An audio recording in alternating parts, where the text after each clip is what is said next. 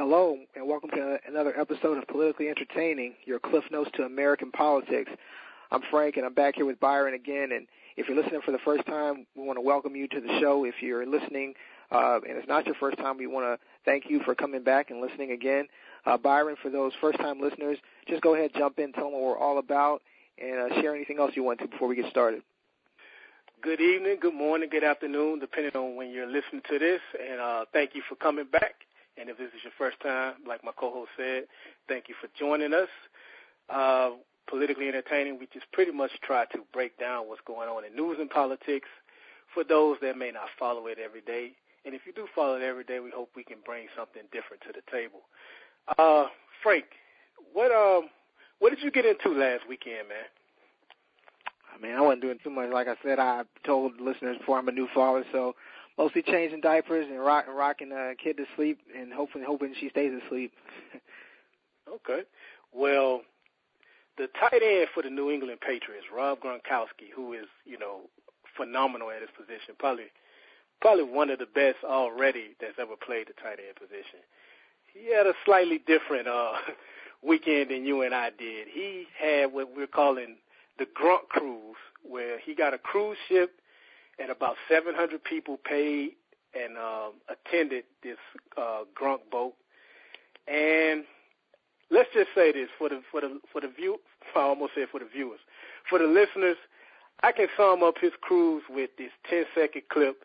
Everybody take a listen to this clip real quick. Why are you on the Gronk cruise?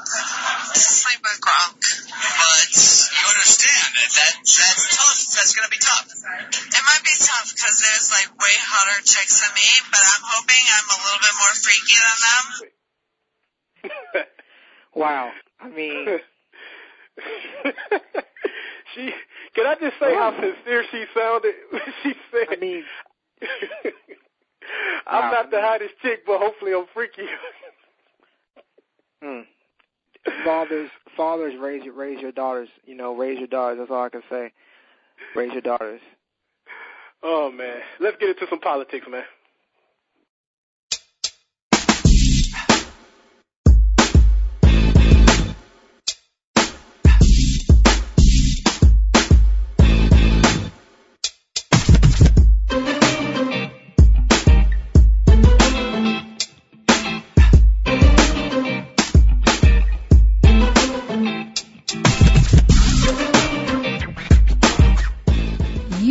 Listening to Politically Entertaining, your Cliff's Notes to American Politics. And now your hosts, Frank and Byron. So, man, let's talk about what's really going on. Obviously, last week, Trump is still around and emerging. Just what do people need to know going into this? I know we talked about last week, about Trump, about Clinton. A week later. What exactly is going on as we approach Super Tuesday? Well, as we talk now, let's just first with the Democrats. Hillary put a thumping on Bernie today. The last I saw, it was 78% to 22%. So I knew she was going to win, but I had no idea she was going to win that bad. And it looks like we're getting closer and closer to Trump winning the nomination. But before we get completely into politics, I do want to let the people know, since me and Frank recorded our last episode, which was last Saturday night, Frank, we had 3 mass shootings since our last recording, which was just a week ago. And I don't really want to get into the whole, outrage of we need to do something about guns and, that whole argument because nothing ever gets done. But I did just want to, just get your opinion on, what's going on as far as these shootings. We had one in Kansas, there was one in Washington, and the one that people really know about the most was the Kalamazoo shooter. They're dubbing him, I guess, the Uber driver. And I don't really have a lot to say on him, just other than I don't want to hear any type of insanity plea because this sick guy, he killed 4 people and had the wherewithal to go home and switch vehicles. This is after buying a heavy-duty coat to cover up his weapon. And then he went out and killed 2 more people.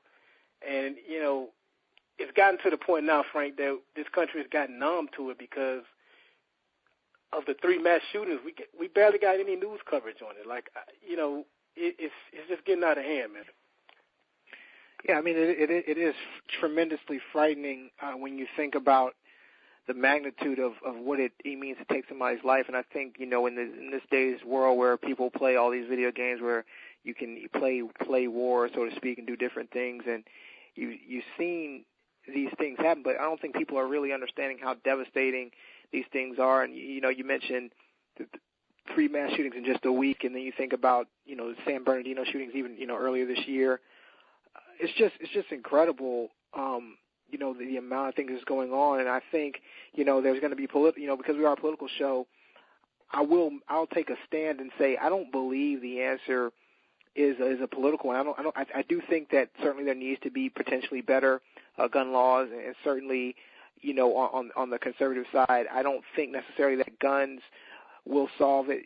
Some people say, well, if the people had guns and they would have, found out and killed the guy who was actually shooting the Uber driver. Well, that's not necessarily true either. I just think that the will of people to do evil is trumped by any weapon. And so, we really need to take a closer look at, what it is, we're projecting in our culture and things like that. And that's more important than say who has guns and who doesn't have guns. Because, people have been killing people for a long time before guns. And it's just a very tragic thing to happen. And certainly going forward is something that we all have to be aware of. Be aware of your surroundings. If you're somewhere and you see something strange, don't be afraid to call the authorities and let people know if you feel like something weird is happening, because don't ignore it. Don't ignore your intuition.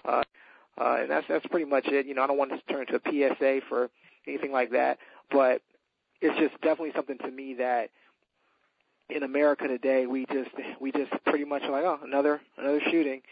And it just doesn't touch us like it really should.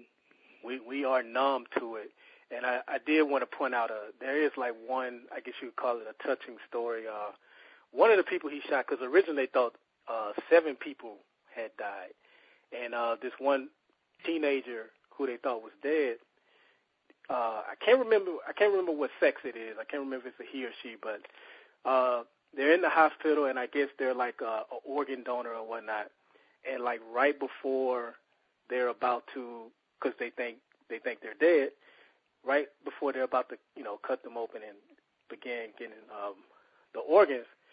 I know you don't watch I know you don't watch The Walking Dead, Frank, but it's that scene where Rick's kid Carl is in the bed and he's holding his hand, and at the very end he like grips his finger, and that's what happened. The teenager grabbed the parent's hand, and they found out that they were alive. So I thought, that was, you always try to find some good in tragedy. So that was good to hear, but I hope he gets whatever the worst penalty is for him. Now, something that we've talked about a lot on this show, Frank, when it comes to, the African-American vote going pretty much to the Democrats 90% of the time. We had the South Carolina primary today, and Hillary won big. But I wanted to get your thoughts as far as, and I want the listeners to think about this, like, are black people being, like, played for their votes? If you look at, like, Hillary Clinton, for instance, she was traveling around this week with the mothers of Eric Garner and Trayvon Martin, and, really surrounding herself with, these black mothers. And, one of her events was interrupted by a young woman named Ashley Williams, who wanted her to apologize for a super predator comment back in '96, which she refused to do, and she kind of flippantly answered like, "Well, I haven't been asked about that to apologize." And so naturally, that's going to make a voter think, well, you shouldn't have to be asked. If that's something you regret, you would apologize without it being prompted to. So, do you think it's genuine? Let me stop you right there, Byron. Can you, for the listeners that may not know what that meant, can you give a little context to Hillary Clinton and the super predator comment so that people can say, okay, what exactly was that even about? Good point. Absolutely. In '96, before, when they were trying to push this crime bill during the Clinton administration, she made a speech to where she was just saying how we have to do something about, these criminals and these young teenagers, these super predators, I mean, she made them seem like something out of a comic book that are like busting through walls and, just taking and raping everybody you know and love. When it comes to crime, Frank, it's a very nuanced thing, and the way she talked about, in particular young minority males, it made a lot of people uncomfortable. And when you look at how many people the Clinton administration, locked up during his administration, people are looking back on that, and they're a little uncomfortable with that comment. And that line, that phrase super predator really stands out in that speech. And, a lot of black people would like for her to apologize for it, and she has yet to do it. So, do you think, when you see her parading around with the black moms, or even I don't want to put it all on Hillary, because, Bernie, after his New Hampshire win, I mentioned how he was, videos of him shooting basketball and meeting with Al Sharpton in Harlem. Like, how genuine is this to you, or is it, is it somewhere in between, or is it just completely a charade? Oh, man, it's tough. It's a tough question. It's a great question. I think it all depends on your level of cynicism towards people. I think if you're a complete cynic, you're going to say that, well, they're only pandering to black people because they know that they want to keep the black vote. They know they need to show a presence with black people, and so therefore there's that. Then if you take the optimistic approach, you'll say, well, they really care. And you'll say the GOP has not met with any of the black moms or any of the black people who have suffered tragedy, so they do really care. I'm more moderate, so I'm going to take the middle of that. I'm going to say I don't feel like it's necessarily genuine, sympathy, but I do think that this is part of their plan to the base. But I do think that they understand that it is a tragedy. Now, whether or not they feel like it's something that really, really touches their heart is difficult, but I think they do understand things are tragedy, and I think they understand that the African-American community is underrepresented, in some areas as far as, political representation. So they're trying to show that they have that voice, and I understand that. It's just that, it just sometimes, because it only happens during election season, it just sometimes makes you feel cynical about the whole process. But I do feel like when you look at, you mentioned Eric Garner's mother, and did you say Tamir Rice's mother, or Trayvon? You said Trayvon Martin's mother. Trayvon, yeah. Oh, Trayvon Martin. Okay. So, I do think that, it's just difficult to say. I mean, my question would be if where was she anywhere in contact with them when it happened? Because Trayvon Martin's death happened. What was it happen in 2012? Am I putting that back too far? Did it happen? I think it was 2012. Wow, I can't believe it's been that long. So I'm saying was and then Eric Garner was 2014. Am I saying that wrong? If you can correct me if I'm wrong. It feels more like last year, I think. Okay, so you feel like it's last year. Okay, well, regardless, was Hillary Clinton around? Was Bernie Sanders around any of these people when these things happened? Were they at any of the initial rallies, any of the initial things? And that, to me, is a telling sign. It's like, did you wait until it became okay for it to be a politicized movement, or did you go out there at the kindness of your own heart? And I think that's the problem with politicians now. We have a problem trusting them, especially in the black community, as you're mentioning, because it's like, well, we talked about this, I think, a little bit last time. You talked about Flint, Michigan. Flint, Michigan, this didn't just happen. This has been an ongoing problem, and it wasn't until, a media story broke that the water had been tainted that it just kind of was like, before it's kind of like, oh, yeah, you need to just boil the water a little bit better, and, and these people knew that something was wrong for a long time, and I didn't see anybody riding down to Flint, Michigan and making a stand before it hit the news. So I just think that politicians, the political system is so self-serving that it's difficult to really think if somebody, trusts you, and it's certainly for as a minorities, African Americans, we have to be very careful, in the future, just pledging our vote behind the Democrats. But the problem is the GOP doesn't, and we've talked about this before, and like I said, I don't want to get sidetracked on this. The GOP doesn't even seem to acknowledge the issues. I think, I'm surprised that they think it's almost like, this is something we talked about last week, talked about Black Lives Matter, and I almost think that there's two different subtexts of the word. Some people think that it means Black Lives Matter more, and then some people think it means Black Lives Matter also. So the GOP side doesn't want anything to do with the Black Lives Matter because they pander to a demographic that thinks when they see Black Lives Matter, they're saying, oh, Black Lives Matter is more than other lives. And so, and the other side of that is Black Lives Matter because it matters also because there's been problems with, the police and everything. So I think the problem is there's nobody is able to look at these issues objectively, and so you're seeing, as you mentioned, going back to your original point about getting played for the votes, it's like it's almost set up that way because you've got one party that's completely ignoring the issue, and the other party is like seemingly swooping in like they're here to help, but what other choices they really have? I mean, if they, they got to, somebody has to take these votes, right? Somebody's got to get the black vote, so might as well be there like, all right, we'll swoop in and take it. So it's a tough situation.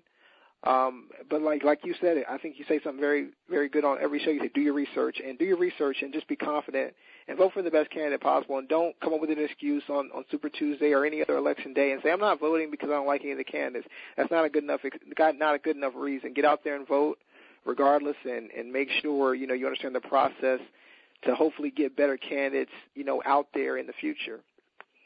What you just mentioned in your answer is what I try to respond to whenever I talk to a black Republican. Their number one question is why. I don't understand why black people vote for a party that they're just pandering to them. They don't really care about black people. And I try to tell them, black people, what choice do they have? One party seemingly doesn't pay them any attention, like you mentioned in the first episode, doesn't show any type of outreach. And, yeah, the other party may or may not be pandering, but at least they're, acknowledging and like you haven't seen any Black Lives Matter questions in any of the Republican debates. And to Secretary Clinton's credit, I will give her this credit, because I don't want the folks to think we're just picking on one candidate. We try to be as fair as possible. She is the first presidential candidate that brought up Flint, Michigan.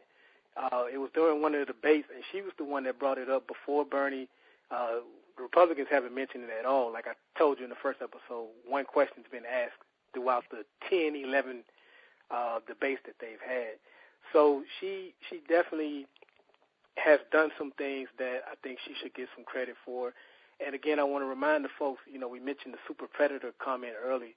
She has to own that, but she's also taking a lot of flack for that crime bill.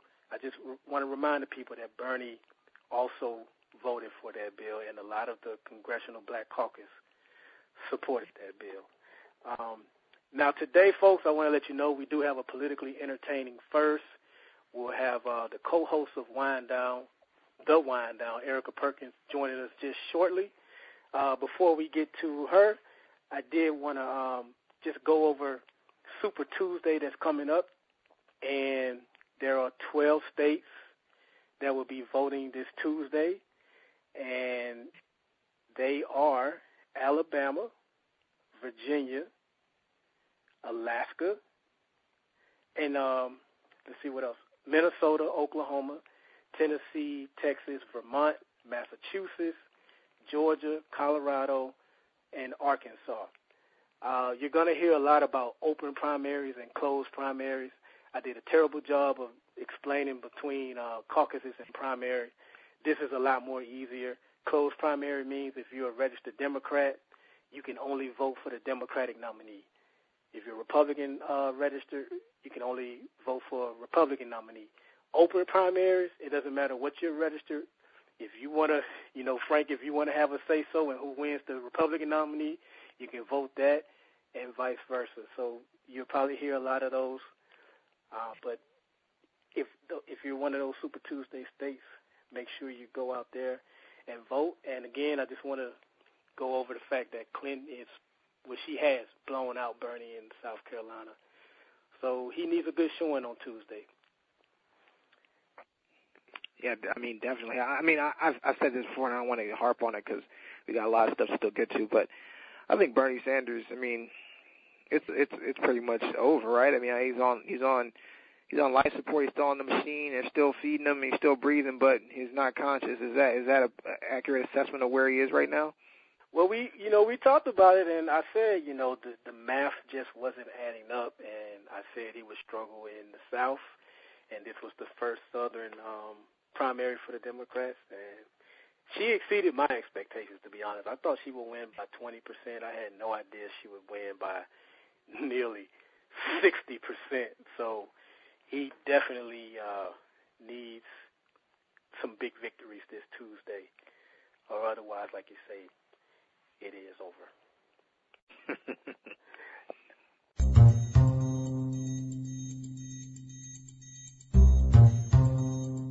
Listen up. It's time for a politically entertaining exclusive interview. Not much goes on in Mobile without today's guest being involved in some type of capacity. She is the unofficial mayor of my hometown, Mobile, Alabama, and the co-host of the very entertaining show, The Wind Down. Miss Erica Perkins, how you doing today, ma'am? I am great. How are you all? Hey, Frank. Hey, what's up? How are you? I'm well. Hey, Byron. What's going on, EP? We really appreciate you doing this, ma'am. Oh, it is my pleasure. I'm honored that you would have me on your show, which is a very politically entertaining show in and of itself. I absolutely enjoy every moment. I feel like I'm back at Phillips Prep times 10. We appreciate that. Well, yeah. I wanted to start off with talking about the Wind Down, and I guess I wanted to know, how did the show come about? Like, whose idea was it? Okay. And you guys give things from a woman's point of view. So, what made you think that we needed that female voice out there? How did it come about? Okay. Well, The Wind Down is a podcast that features Aunt B and myself, two educated women working in corporate America that really wanted a creative outlet to discuss some of the things that we find important. We actually met through a book club, Distinguished Book Club, and I realized that she's absolutely hilarious. I hadn't known her. I didn't really mix and mingle too much with people outside of John L. LaFleur. So to come back home and to meet her was an absolute blessing. And so in exchanging different ideas via the book club, the Lord put it on my heart to ask her if she'd be interested in working on a show.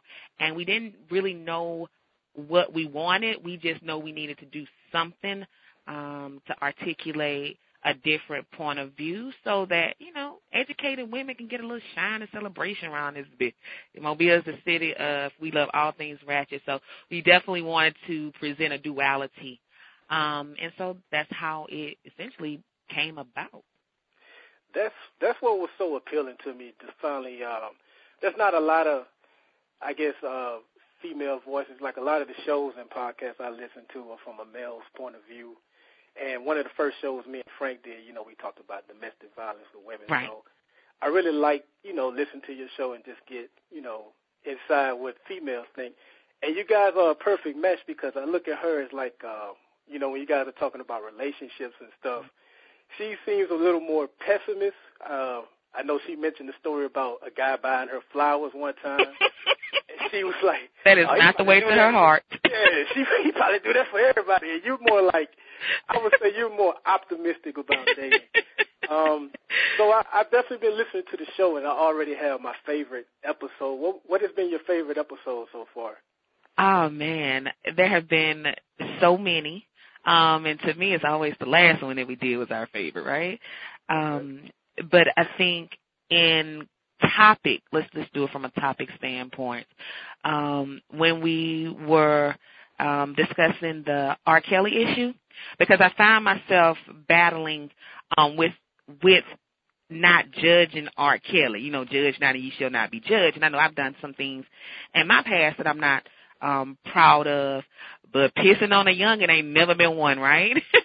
Right. So I have my issue with rectifying how I loved his music, but I don't like his actions toward young women. And I'm passionate about maintaining the integrity and the heart and the soul and the spirit of our young girls so that we don't have the domestic violence cases that you spoke about. And it's interesting that you all touched on that because, as you know, here, it's a real issue with men killing the women with whom they've been in relationships with. And I noticed it when I moved back home about 5 years ago. There was a case where a man went to the job of the woman that he was seeing, who also had his 4 children, and he killed her on her job, like jumped through the window and killed her. And the irony in that, or some would say the generational curse, was that her mother passed away the same way at the hands of the man that she was in a relationship with. And so that was like the first case.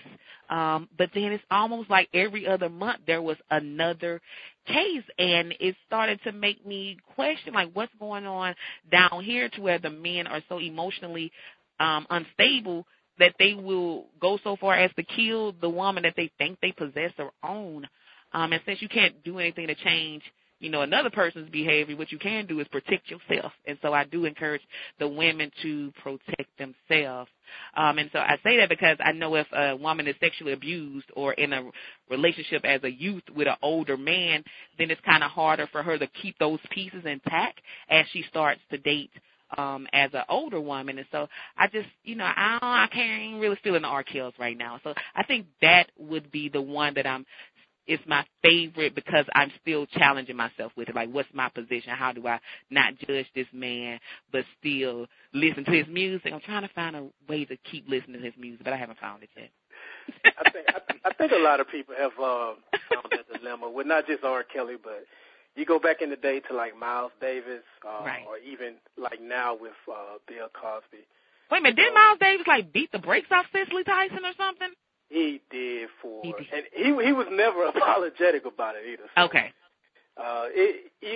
Put it like this, to close that up, if you took like the strong stand or not, you would find yourself literally not watching or listening to anything if you really found out what a lot of these entertainers do in their private lives. So, like you say, you just gotta, protect yourself and not like their actions. And if you happen to enjoy the entertainment, then that's what it is. But doesn't that compromise, like, your morality or your ethics if you say, oh, I don't like his actions, he beats women, he pisses on kids, he does all of this, but, oh, I'm gonna go ahead and pop to what he's saying. You know what I'm saying, to his music. That's kind of, I don't know. Y'all think that's okay? Well, let me ask you this question, Eric. This is actually interesting. So, obviously we're a political show, talk about politics, but you mentioned that, you say, well, how does that compromise us? Let's talk about Bill Clinton just for a second. And, we know what he's done as far as, his extramural activities, right. Monica Lewinsky, we all know. I mean, it's almost become a joke in some ways. You see her face on memes and stuff like that. And we make that into a joke that, the President of the United States, who was married, had an affair, had other issues when he was a governor in Arkansas, and yet we were comfortable saying, oh, well, he's the first black president, he's cool, he cheated on his wife, and it's like, so we almost in some regards have made a joke out of, and we talked about this obviously previously, we've made a joke out of some of these things as from a male perspective, like, oh, yeah, he beat that chick, but hey, maybe she deserved it, or hey, he cheated on her. Hey, it happens, but he was the first black president, right? We dismiss it, or we make it okay in some kind of way. Right. Exactly. I don't really rock with Bill like that, though. I ain't really feeling Bill. You say that. So, it's one thing for him to cheat on his wife. Yeah, that's what you're going to do with your penis.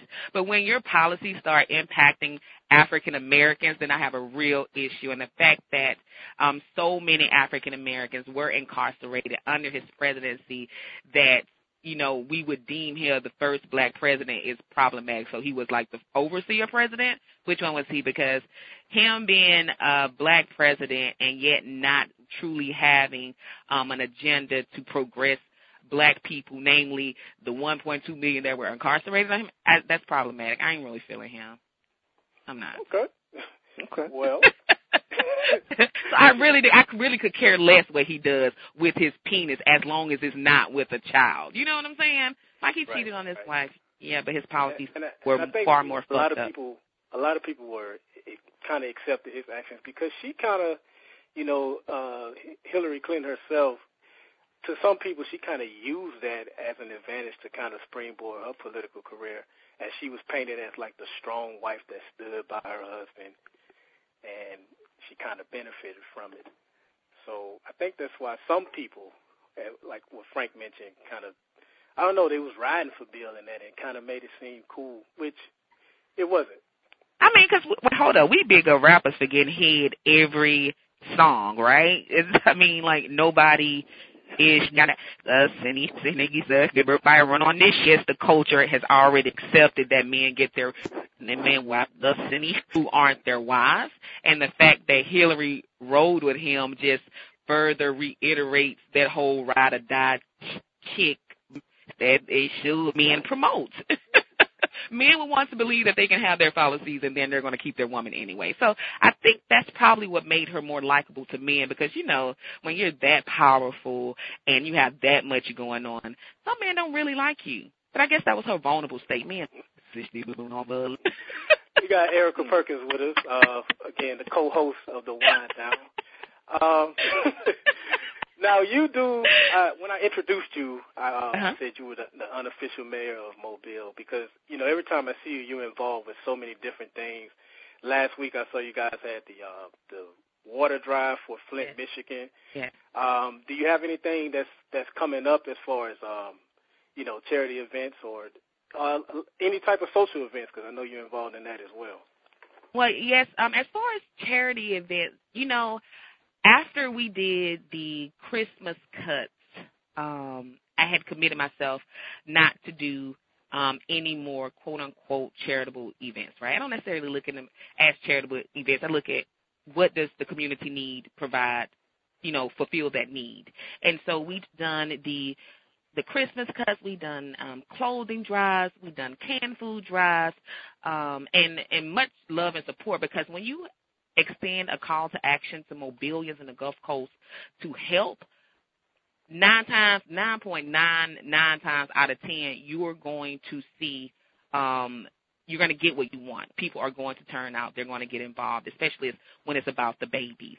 But one thing that started to concern me personally was whether or not we were putting Band-Aids on issues that were equivalent to an amputated arm. You know what I'm saying? Like, there's no way a Band-Aid can fix the bleeding of an amputated arm. And so we're doing all these one-offs.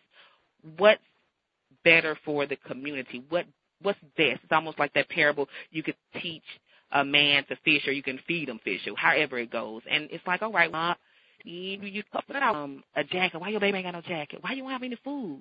Is there something that we can do to make sure people don't necessarily need these services? Yes, it feels great to provide them, but it would be so much more impactful if I could figure out how to make sure people didn't need them. And so, as I was saying, after the Christmas cuts, it was like, no, I'm not going to do anything. I'm going to try to figure out from a bigger standpoint, take a 10,000-foot view and see if there's something else that we can do to, like, solve the problem at the head. And then Flint just got me, man. Flint just got me. And it's like, oh, my gosh, I pray we don't speak these things, the poisoning and what could be the ramifications of the lead poisoning on those babies, because I do believe that you can speak things into existence. And I also believe you can pray. And we do know our God is a God of miracles. And so, we can watch what I'm saying that to say. Watch what you say over those babies. Like, they'll be victorious. They don't have to succumb to what's transpired. They will be victorious. And so speak those words when you're talking about Flint, just FYI. But Flint was a one-off. Some people hit me up, and they were like, are you going to do anything, and where's the checkpoints and whatever? And so I saw that Franklin Street Baptist Church was actually sending supplies up, and I was able to reach out to my compadre, Amberly Harris, whom I work with at the radio station, and she was all for it. She was like, hey, identify the way to get the stuff up there, and we'll make it happen. And it was just miraculous because at 10:40, I was on the phone with my cousin, and I was praying, and I was saying, I wonder if Mobile is going to care. And they did, because at that moment, a woman dropped off 2 cases, and it was on and popping. And that was 20 minutes before the actual drive started. So are there anything coming up that we'll be lending our support to? I can't say that just yet. I kind of move as the Spirit leads me, but I have been praying for a way to provide solutions so that people don't necessarily need the services locally, if that makes sense. That makes sense. That does, and that's the most honest answer I've ever heard for someone that, I know you don't want to call it charity events, but, to speak to the frustration of, you doing all you can, and it seems like it's only just putting a Band-Aid right on it. So that's very honest, and I'm glad that, you were moved to, go ahead and say, you know what, that I still can make an impact regardless of how small it is, and I'm sure Flint appreciates your efforts. Definitely. It's all for the love of Flint, baby. Absolutely. Now, something else that you're real big into, I follow you very closely on social media, and you're very involved as far as, like, empowering black women. And yes. I wanted to draw your attention to an article that was in Forbes this week, and it stated how, which I was, let's just say, I was completely ignorant of all the stats in this article. I was completely blown away, and I'm usually interested in things that I'm ignorant of. But I didn't know that black women were the fastest growing entrepreneurs in this country. And since 1997, they've grown by 322%. Yes. And they're like, they have like 1.5 million different businesses combined. Yeah. I was just blown away by that. I just wanted to get your take on that. How awesome is it to be recognized? Because that's what our aunties and our mamas have been doing, right? Like when your auntie was a stylist, like my aunties are stylists, right? And so I've seen very early on how black female entrepreneurs get it. And growing up and watching them go to school to pick up a trade, they say he that has a trade has an estate. And seeing them get this skill and then learn how to run businesses off this skill, and they're banging out 10 heads a day. 10 heads a day, 6 days a week. That's 60 heads. Even if, you know what I'm saying, that's only $40 a head, and we know they're charging more than $40 a head. What's that, $2,400 a week? That's some money. Yep. That's money. And so I look at the entrepreneurs like the stylist, the hairstylist, that is, the makeup artist now, because that's a whole nother industry in and of itself. And I know our sisters are getting money. And so I'm just surprised that somebody finally put a number to it. And I'm actually excited about it. And I can say from 1997, that makes sense that we've increased so much because, you know, that's around the time where the hair industry started to change, and I say the hair distribution industry. And particularly I can speak to Mobile, you know, for the longest of time, only certain kinds of people were even allowed to have those type of businesses where they were distributing and selling hair and hair products. Well, let's fast forward to 10 years, and now you have African-American women who are able to distribute the hair that they buy and sell. You know what I'm saying? So that's a game changer in and of itself. The hair business is a billion plus, you know, industry. And so when you now have women that can distribution is everything. That's how No Limit got popping. You know what I'm saying? You remember that? Universal cut them that, or what's that? No, that was Priority. Cash Money. Priority had No Limit, and Cash Money deal with Universal. Like, that distribution deal was everything, how you get the product out there. Even with the D-Boys. Even with the distribution is everything, because you need to be able to get your product out there. And so I think every business, in every business. And so I'm glad that people have cared enough to start quantifying the numbers, but the black girls have been getting it for a very long time. And so I'm just proud to see those numbers, like, increasing further. Let me jump in here right quick. Erica, so you made a great point about the numbers and, you know, black female entrepreneurs. So that's a very interesting topic because, again, when it comes into an election and the voting season, a lot of people assume that black people are going to vote Democrat. Mm-hmm. And so technically that's kind of like counterintuitive to say if you're an entrepreneur, right, and you're getting your own money, doing your own thing, you should probably be more conservative, voting Republican.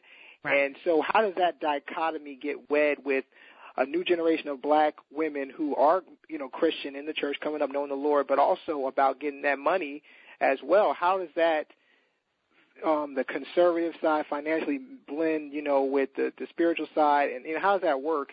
And would you feel like somebody was a sellout if, say, a bunch of black women were like, you know what, we got our own thing, we're voting Republican? Like, how would that go over in the community, you think? Well, I think it's necessary for African Americans to start thinking more strategically about their politics. We've hoarded the vote exclusively in the Democratic Party for the last 50 years. And while we've had some seeming, some wins, I mean, we have an African American president that's Democrat. If you look at the socioeconomic status of our local communities, you have to question what has the party, how has the party truly been effective. And I think when you have a monopoly on anything, customer service wanes. That's why monopolies are illegal in business, right? You can't just run a legal monopoly. That's not how it works. So the fact that they're able to run a legal monopoly on a political vote is a bit questionable to me. So I think from a strategic standpoint, it would make sense to consider going to the Republican Party and forcing some competition. However, the Republicans have done a piss-poor job of developing messages that connect to the African-American voter. And we could say it's because they're racist. We could say because they just don't give a damn. You can come up with whatever reason as to why their messaging is completely insensitive to African Americans and other minorities. I don't know. I haven't figured it out. However, it would be very wise for the uppers, those people in a decision-making capacity of the Republican Party, to start consider how to best engage African American voters. And I know Michael Steele was all for it when he was chair of the RNC, but I haven't seen that agenda get pushed wholeheartedly since he's no longer been in that capacity. And then on the other end, they need some sexier black Republicans. I mean, if we go just keep it funky, like, please make the motherfuckers a little more sexy so we can be like, oh, at least look at it as being interesting. I haven't seen a sexy MF over in the Republican Party that's African American yet, so it's going to be pretty hard to get people's attention and you looking all stuffy. You know what I'm saying? Erica Perkins with us, who obviously doesn't have a poster of Ben Carson somewhere. She's a very busy woman, so I wanted to throw one more question at you before we get you out of here. Sure. I brought up the article earlier, and we talked about the good part, but the bad part in it was that despite the growth of African American females and entrepreneurship, they're still finding it hard to get investors. Mm-hmm. They're like 0.2% of the lab. And one of the numbers that really stood out to me the most was that the average startup for a black female led company was like $36,000 compared to the average amount of all of the startup companies, $41 million. Yep. I had to reread that like 3 or 4 times. Aren't we resourceful, though? Now, that's resourcefulness, David. You're doing with $36,000 what other folks need $1.3 million and $41 million to do. That's pretty resourceful. So I just wanted to ask you, do you think that's because of stereotypes on black women? And if so, what are some ways that black women can combat that? Or is it just prejudice? I don't know why it would be so hard for people to see the greatness and the talent in African-American female entrepreneurs. I can say, however, that, as a saleswoman, I'm in sales as a 9-to-5, you have to consider those people that are going to be more apt to want to do business with you. So why are you going to Billy Bob when you know Billy Bob not going to cut you a check?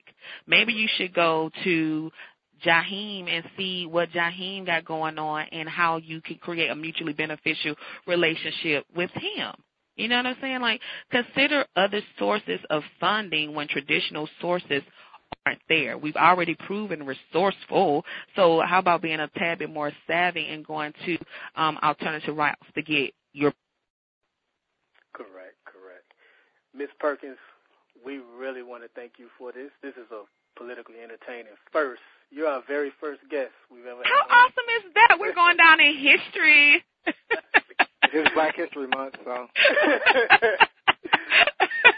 I mean, I won't say anything about y'all bringing me on the 27th day of Black History Month. Thank God it's a leap year. You know what I'm saying? Leap year, exactly. You can find Erica Perkins every Monday and Thursday on The Wind Down. If you're on Facebook, just type in the search box, The Wind Down.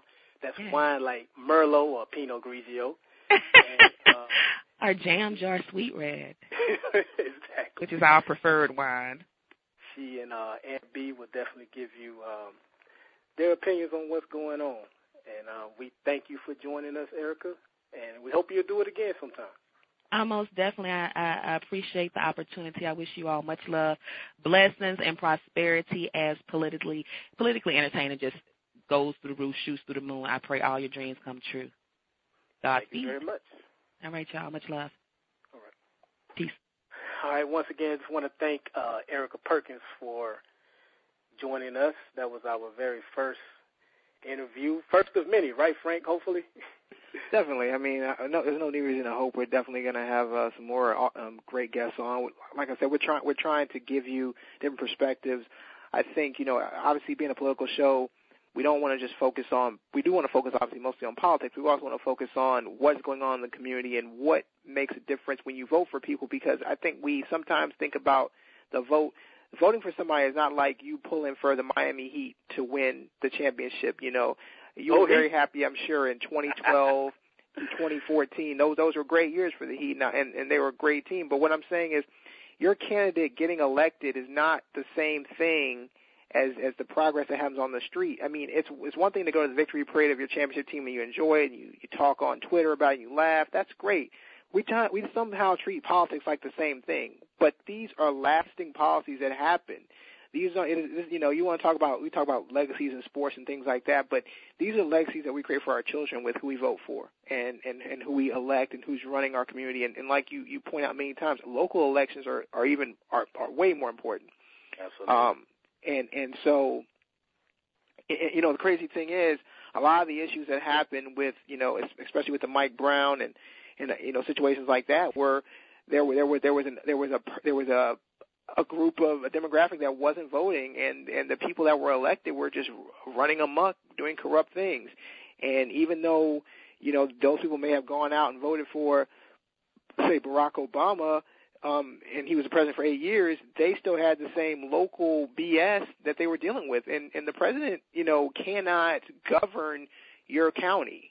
I think people misunderstand that. People worry about who the president is, and they should. And I get it. It's a world thing. You want your, world leader to be somebody who you respect. But at the end of the day, if whatever county you live in, whatever city, whatever state, those are the governments that affect you before the federal government does.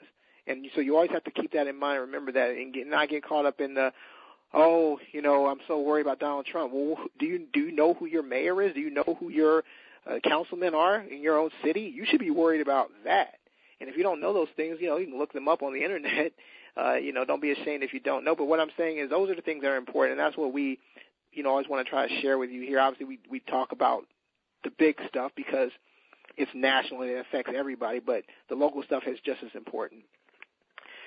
We are going to give you our thoughts on last week's episode of Blackish. It definitely had social media talking. Before we do, just wanted to go over the president's plan to close Gitmo, Guantanamo Bay, which is in Cuba. That's where we send terrorists that we catch on the battlefield. It's something that he pledged to do when he ran for president in 2008. He tried to do it in 2009, his first year, Frank. He was unable to do it. There are currently 91 prisoners there. and he wants to close it down. He feels like it's a recruitment for terrorism. And just to let you know what the president's relationship is with Congress, he went through this plan with the Pentagon. They put it together. They took the time to put it together. And Senator Roberts of Kansas, his reaction to the plan was, and if you couldn't hear that, he literally balled it up and threw it in the trash can. He posted a video doing that. Congress is not hearing it, and it's not just Republicans. There are some Democrats that are against it. And people just feel a certain kind of way about having terrorists come on American soil in prison, mixing with other prisoners.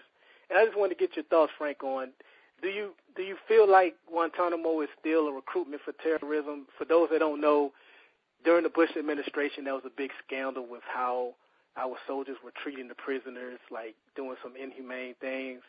And it did at the time, it did set off, radical extremists, and it was a recruitment for terrorism. But do you feel like it still is today, or do you disagree with Obama and that's where we should continue to send our terrorists that we catch on the battlefield? I think it's a slippery slope position. I think, Guantanamo originally, the problem is you definitely have some people who were definitely high value targets, criminals as you would, so to speak.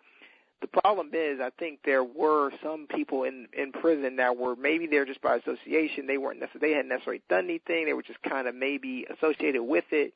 They may or may not have been guilty. So the problem is, once you put people in prison and they're, say, not totally doing what you say they're doing, maybe when they get out, they are going to be, doing what you think they're doing. So I think the difficult part is, once you have people in prison like that, where, how can you safely let them out? And, like you said, even just moving them to another prison, somewhere else in the United States soil, does that make it a target? Because, will they say, hey, with it being in Cuba before, obviously, it's like, well, it's not American soil, but it's on American soil, then you can, it's difficult. It's just a difficult situation, and I don't think there's an easy answer to it. I think that holding people indefinitely without trial certainly goes against what you would, you call the Geneva Convention and things like that.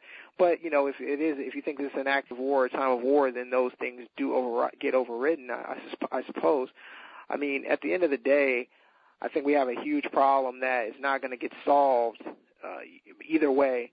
I think that there's, a number of people who feel like we've wrongfully imprisoned some people who have nothing to do with anything. There are some people who are rightfully imprisoned who have probably wanted to harm the United States.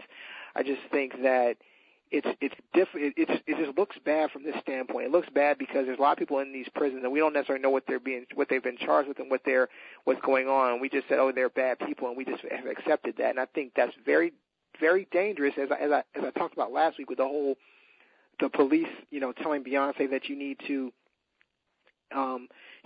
acknowledge that you're not anti-police before we do your show. When the government can just imprison anybody because they say they're bad, what makes you think they can't do that to you? And I think people think, oh, well, I'm not a Muslim. I don't, pray to Allah. I don't wear, a head wrap or whatever. I don't wear, I don't wear a burqa. So I'm not gonna. It's like that's the beginning. So just always, and I'm not a conspiracy theorist guy. I'm not here to do that, but I'm just saying those are things that are important. The precedent is set that the government can now put people in a place, in a prison, with or without proving that they've done something. Not saying that they haven't done something, but I'm saying just understand what that means. And so that's why some people have been against it from the beginning, but it's a necessary evil. That's why it's difficult to police a country and live in a world where there's so much going on. But it's an amazing decision that the president has made. I can't say whether it's not right or wrong, because I think it's one of those kind of things where it depends on how it plays out. If 10 years from now there is a big plot and the new prison or the new place where these prisoners are is a target or something, then it's going to look like a bad decision. If nothing happens and everything kind of goes hunky-dory, then it'll be the right decision. It's just one of those things where it's going to be difficult to say what's the right and wrong decision at this moment. It's very unpopular, so I think it's safe to say that it won't get done. In fact, it's actually against the law to transfer any prisoners on U.S. soil. So if he does it, because the president is thinking about using executive action on it.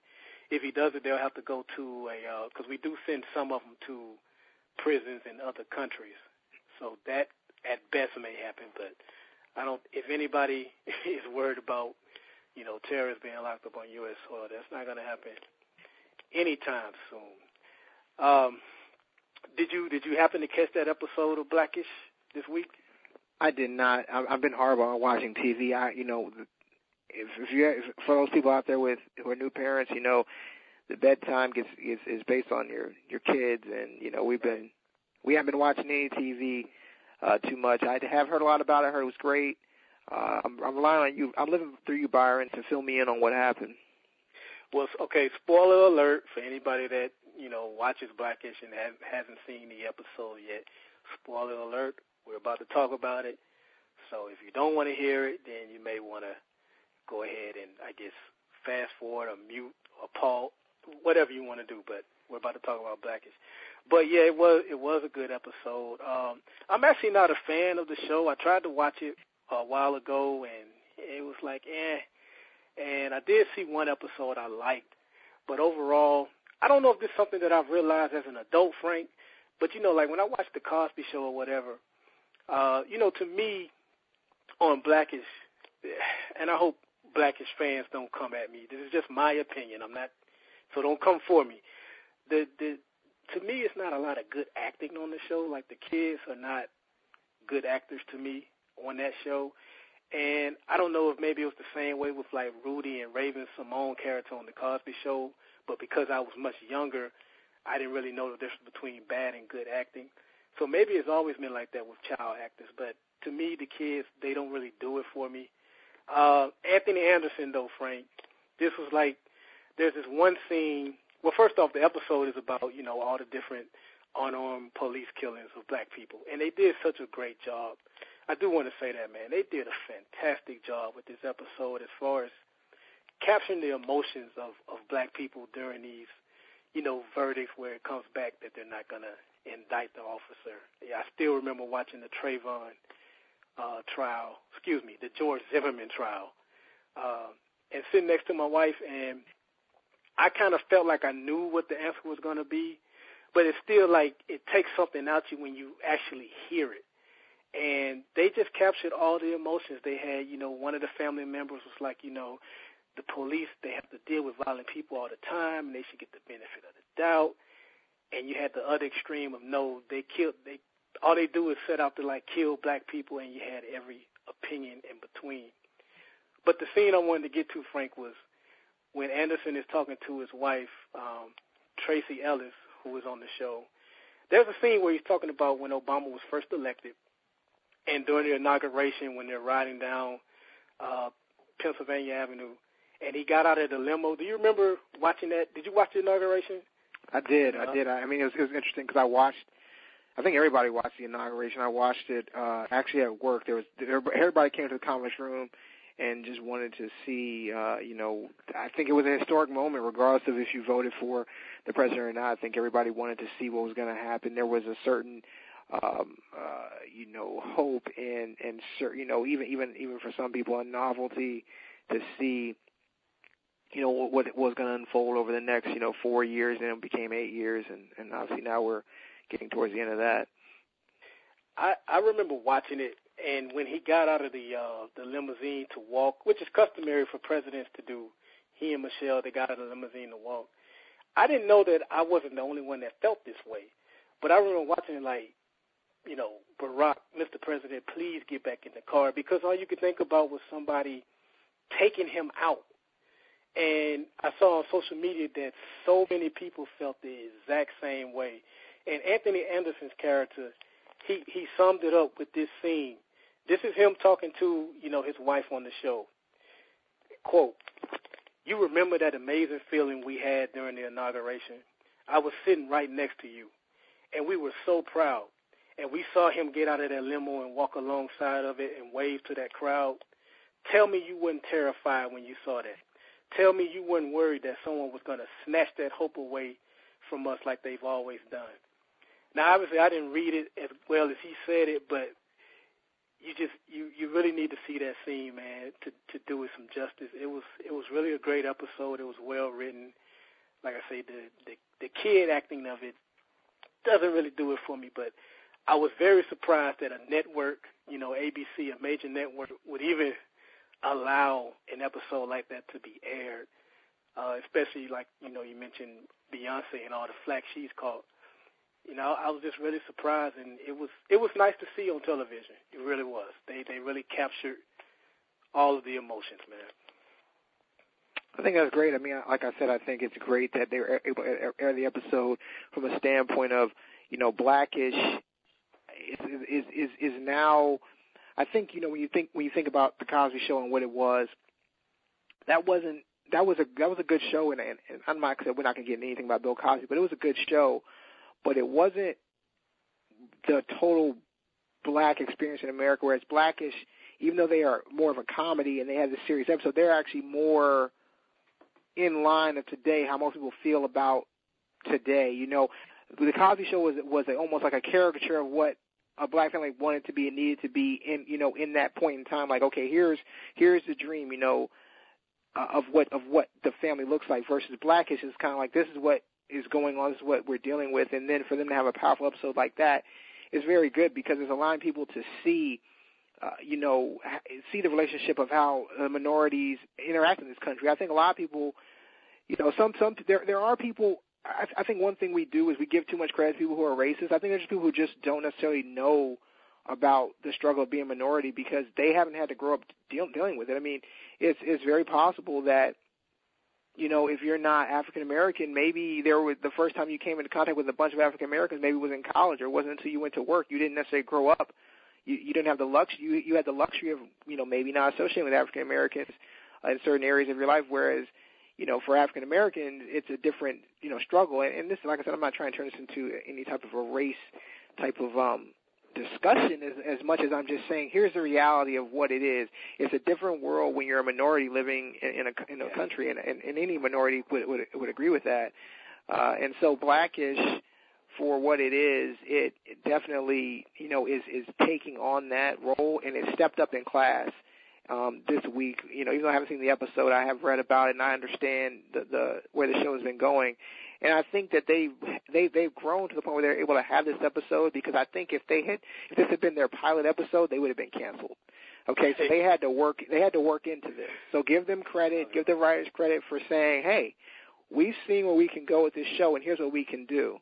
And so for them to be able to drop that message and get strong ratings and strong reviews is very powerful. And hopefully I will get people who are not aware of the struggle to get out there and understand. And next time you hear about Black Lives Matter, it's not just something that nobody's looking for a handout, or people aren't looking to sue somebody. It's actual things that are happening to people and affecting people's lives in a very negative way. And worse, send out a prayer for those people, those families, when you hear they're affected by it.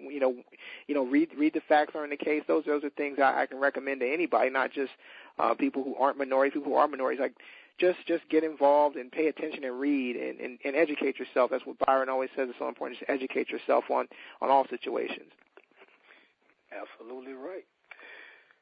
Another show in the books, huh, partners? Yeah, man, it went fast, but we gotta get back to our, how would you say, our day job, so to speak. But I definitely, like I said, want to thank all the listeners. If this is your first time, we thank you for listening. We hope to have you listen again. If you second time, third time, fourth time listening, we appreciate it. Again, continue to support us. We'll be on iTunes soon, so you can definitely check out the podcast there. You can interact with us on Facebook, facebook.com/politically entertaining. We're also on Twitter at The Vocal Minority, DAVOCL Minority. I'm not going to spell it because I don't want to mess it up. Also, you can email us directly, info@politicallyentertaining.com as well. Please visit the website, Politically Entertaining. I want to thank Erica Perkins again for joining us, co-host of The Wind Down. Make sure you check that out every Monday and Thursday. In fact, you should, as soon as you finish listening to that show, go to Facebook, type in The Wind Down, check those two young ladies out. I promise you won't regret it. Thank all the listeners. And I am very excited about us officially being on iTunes. So that's something that I am very excited about. So please, if you have access to iTunes, check us out on there. Subscribe to the series, and we will be back next week, folks. Thank you for listening. Thank you for listening to Politically Entertaining. Be sure to subscribe to the podcast via iTunes and visit politicallyentertaining.com for the latest in political news and updates.